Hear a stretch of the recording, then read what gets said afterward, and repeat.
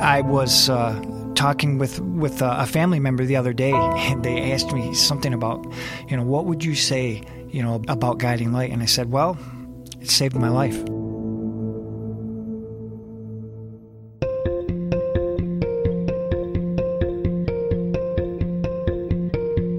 Welcome to another episode of Casting Light, stories of recovery and hope from inside Guiding Light. I'm Phil Tower, your host for each of these episodes. It's an honor and a pleasure to bring you these stories of recovery and hope, all kinds of different stories.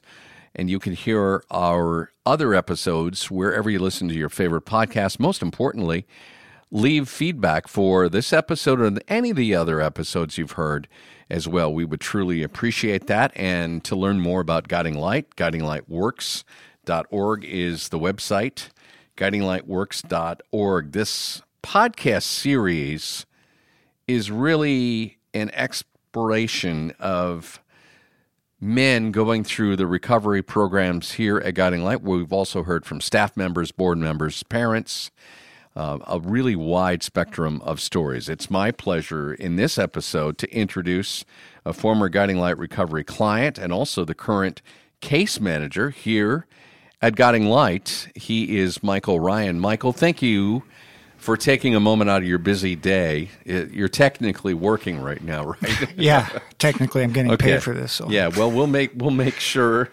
you don't miss any of your work as case manager here at Guiding Light. I want to ask you about that.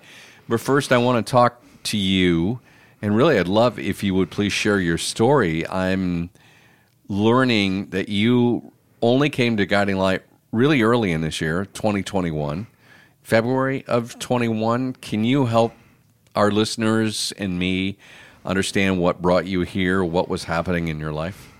Absolutely. In January, I had what most people call I hit a rock bottom, and I was, at that time, I was living out of a hotel. I was doing drugs. I had just lost my job. And I was all out of options. And I asked my family for some help. And I had the privilege of staying at the Holland Homeless Shelter, which was an experience in itself for a couple weeks. And I was still dabbling with drugs, and I needed help. So I came to Guiding Light, and the first time that I was here, I couldn't pass my drug test. I didn't realize, what it entailed. I didn't even know what Guiding Light was. So anyways, I went back to the mission, and I got a call that there was going to be a taxi picking me up the next day. So the next day I went to Turning Point. I got detoxed there and was there for 9 days, and I got COVID. So this was in January, or this was at the end of January, moving into February. So not that long ago, was in quarantine at a hotel that Mel Trotter sponsored, and came into Guiding Light. I came on the 19th and was accepted February 22nd. So Holland Rescue Mission, someone there tipped you off to Guiding Light? So I was just talking to my uncle the other day about actually what happened. It wasn't Holland Rescue Mission. It was a friend of Guiding Light that somehow contacted my uncle, or my uncle reached out to them. I don't know exactly how it worked. Doesn't matter. It happened. It happened. Yeah. Amazing, because when I was asked if I wanted to go to Turning Point originally, when I was at Turning Point and asked if I wanted to go to Guiding Light, I said no. They said it was a 4-month program, and I was like, no way, that's too long. Yeah. Did you know, as you said, I had hit rock bottom? How did you know that was rock bottom then? At that point, I had nothing left to lose except my life. And by the grace of God, you didn't want to lose your life, which is a blessing, because I'm glad you're here telling this story.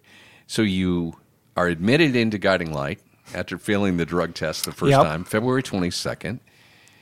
4 months. Program you originally said, I don't want to do 4 months here, but you did. Can you share with us what it was like, especially in the first few days, Michael? What's going on in your mind? A lot of anxiety. I had, like I had said before, I had no idea what I was getting myself into.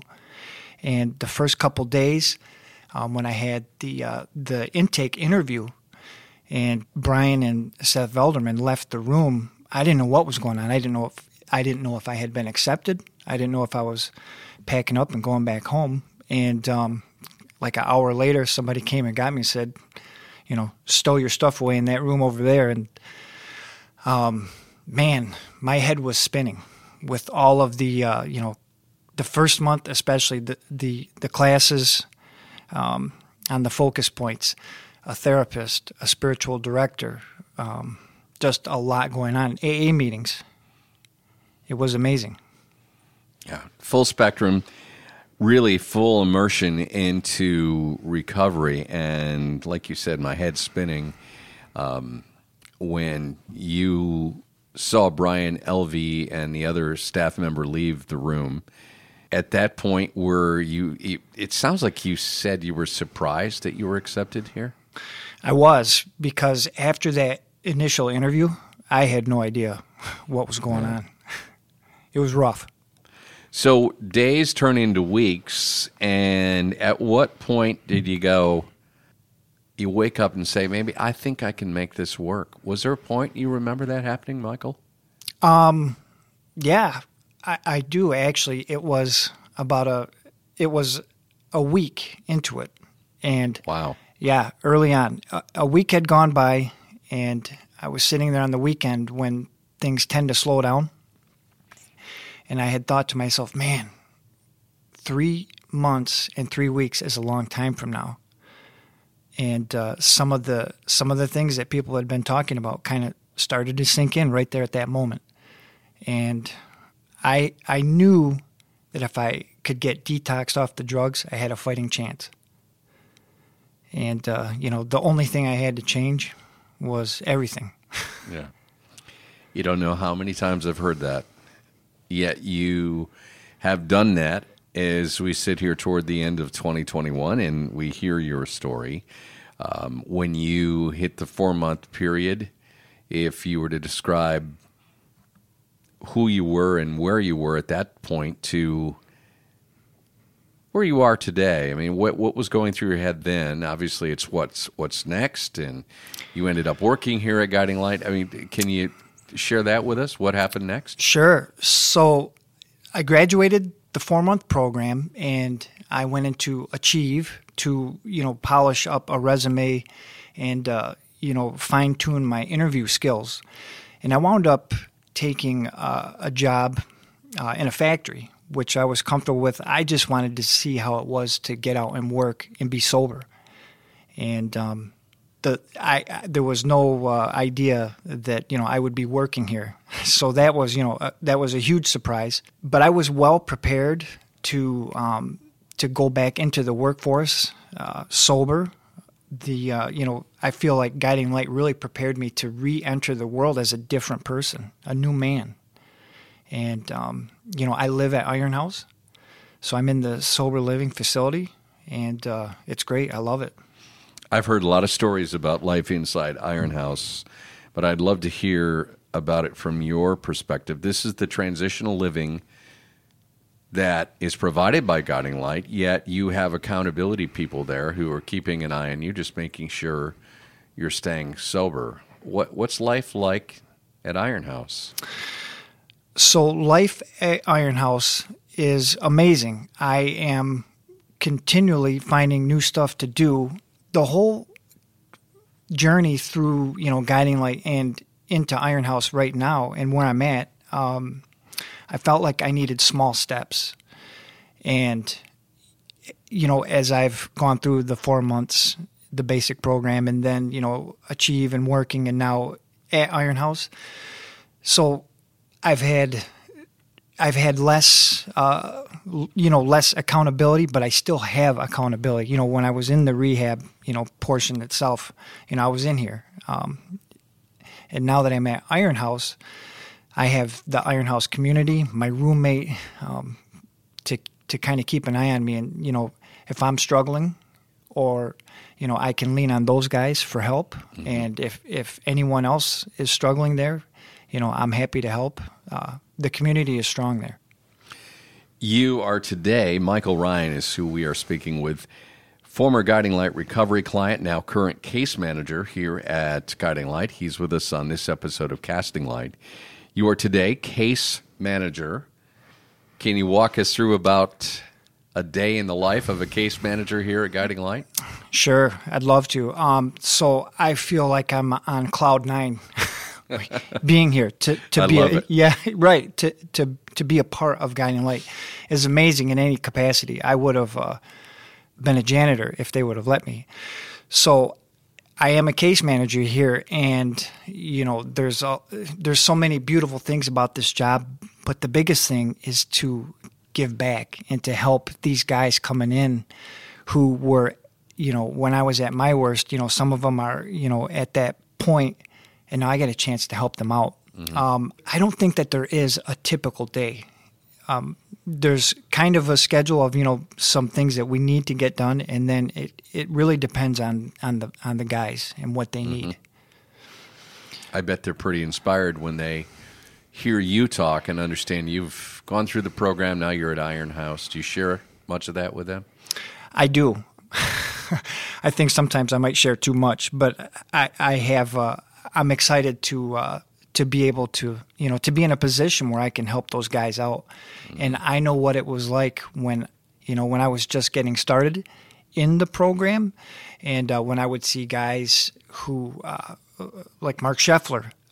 Mark Scheffler is a big inspiration to me, or, a couple guys that work here who have gone through the program, but also some guys at Iron House. It meant a lot to see where they were at and think to myself, I would like that someday.